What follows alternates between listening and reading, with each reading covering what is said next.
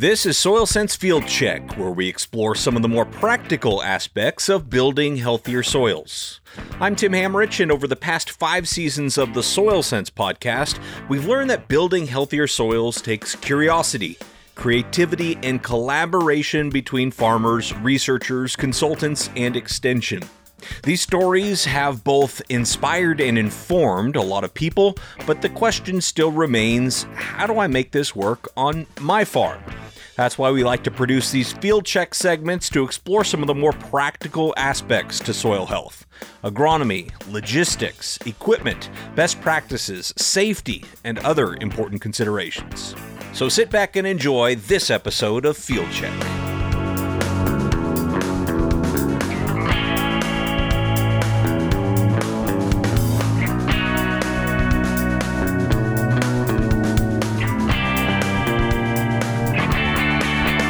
Hey, thanks for tuning in to another episode of Field Check. I'm Tim Hammerich. Today we're going to single out one field in particular to see how a crop consultant utilizes soil health principles and practices to improve both profitability and viability of that soil over time.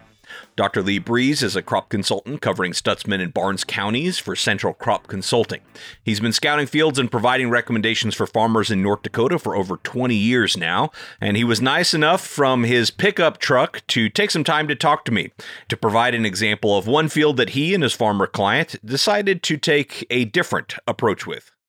One of the fields we've been working on for a significant period of time is a fairly light, sandy field near a creek or a river bottom. So the soil type changes really fast based on where the river went through at what decade and what millennia. So we have some heavier soils and some lighter soils. It's fairly deep sand, so it doesn't hold a whole lot of water. And so that's been our big challenge, is that field's really pretty dry and it dries up early on in the season. The normal rotation, he was planting a lot of corn and soybeans on the rest of the farm. Yeah, and those crops use moisture late or need a lot of moisture late. And they just were not working because that field just didn't have moisture late in the season. And so we basically started this soil health journey by just looking at what that field has to offer rather than trying to change it, trying to make it something it's not.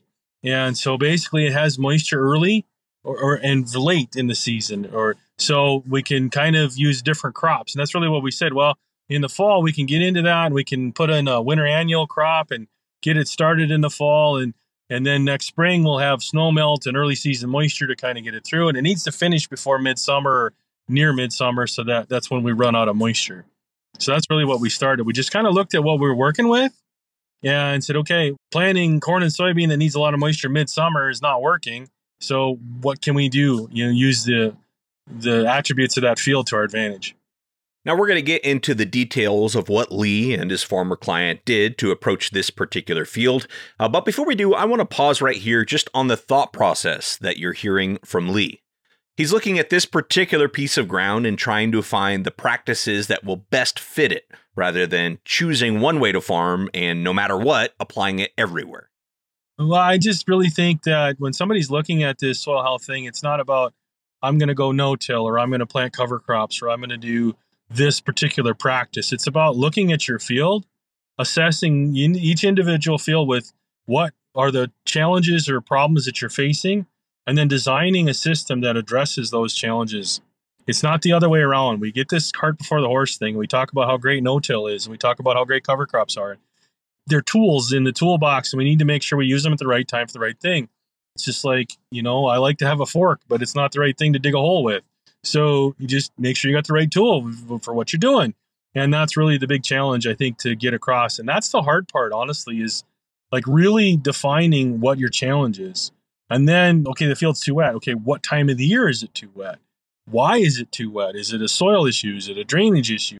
Is there something that you can't control, like water from the neighbor? Like that happens all the time. So try to figure those out. And then you try to look at it and go, okay, what's the smartest economic thing I can do?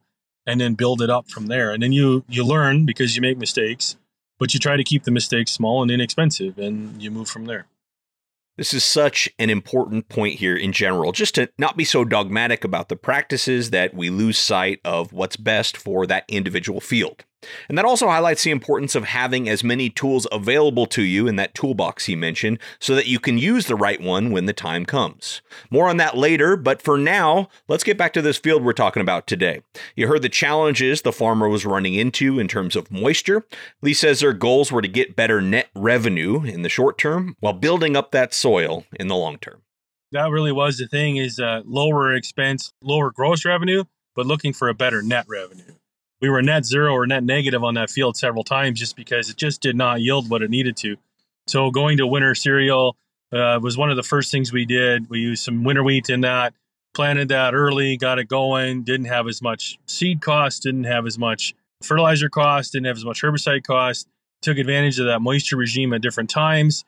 And then the benefit to this really was, this is several years ago, so we were starting to get into cover crops. So that winter cereal was harvested fairly early. And that year we had a little bit of rain in that summer.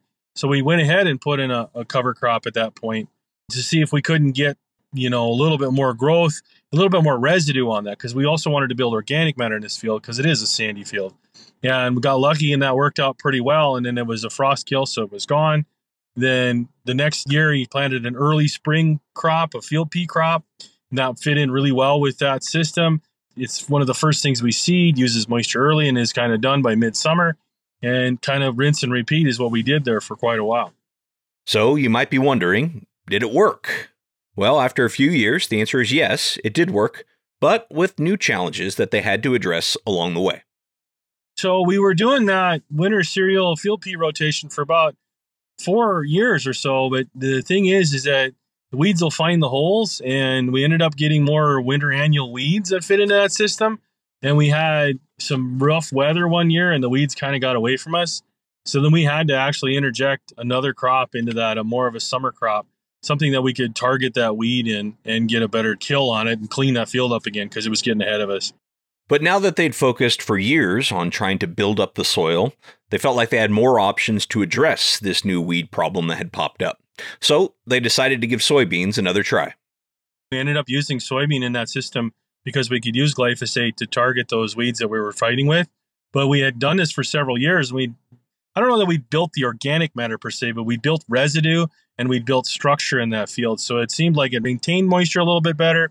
And we were doing like no tillage at all on this. So we were saving moisture through, not having a loss of evaporation and just the timing of it. So instead of a full season long soybean, we were using a shorter season one, planting it earlier, trying to get it done again in a shorter period of time. You still needed rain in that midsummer, late summer to make it work. And it did work and seems to continue to work. So now that field has at least 3 or 4 crops in the rotation. And we like to see that because it keeps changing the game on the pests. That's one of the biggest things. If you keep doing the same thing over and over again, doesn't matter what it is, pests seem to find the holes on it. So if you keep changing gears through 2, 3, 4, 5 crops, then they really can't get a foothold. So this is a perfect example of why we like to do these field check segments.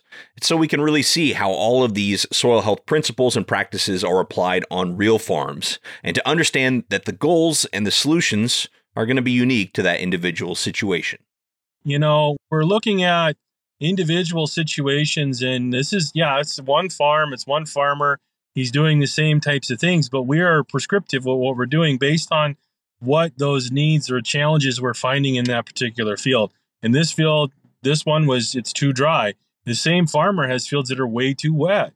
So we're doing similar things, but we're doing them in a different way. We're still using cover crops, but we're more aggressive with the cover crops.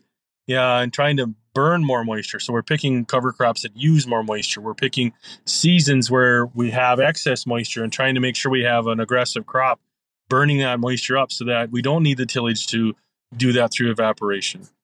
Well, as we get ready to close out today's field check, I think it's important to note that using the exact right tool for any particular situation means that you have to have those right tools in your metaphorical toolbox. And now sometimes this might be having the right equipment on hand, which was the case for this farmer. In other situations, that might mean just having the knowledge and experience of these practices, like incorporating cover crops. Every time you try on something new and learn from it, that's another tool for your toolbox.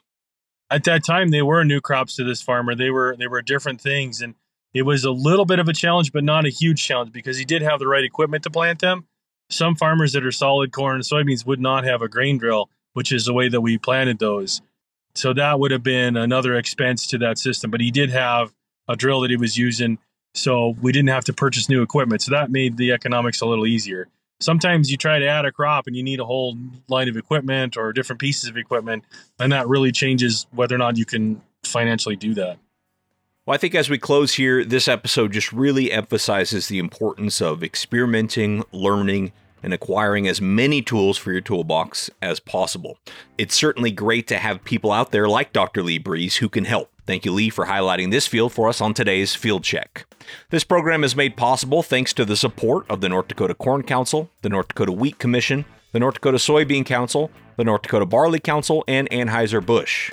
For more stories like this, visit ndfieldcheck.com and subscribe to Soil Sense wherever you get your podcasts.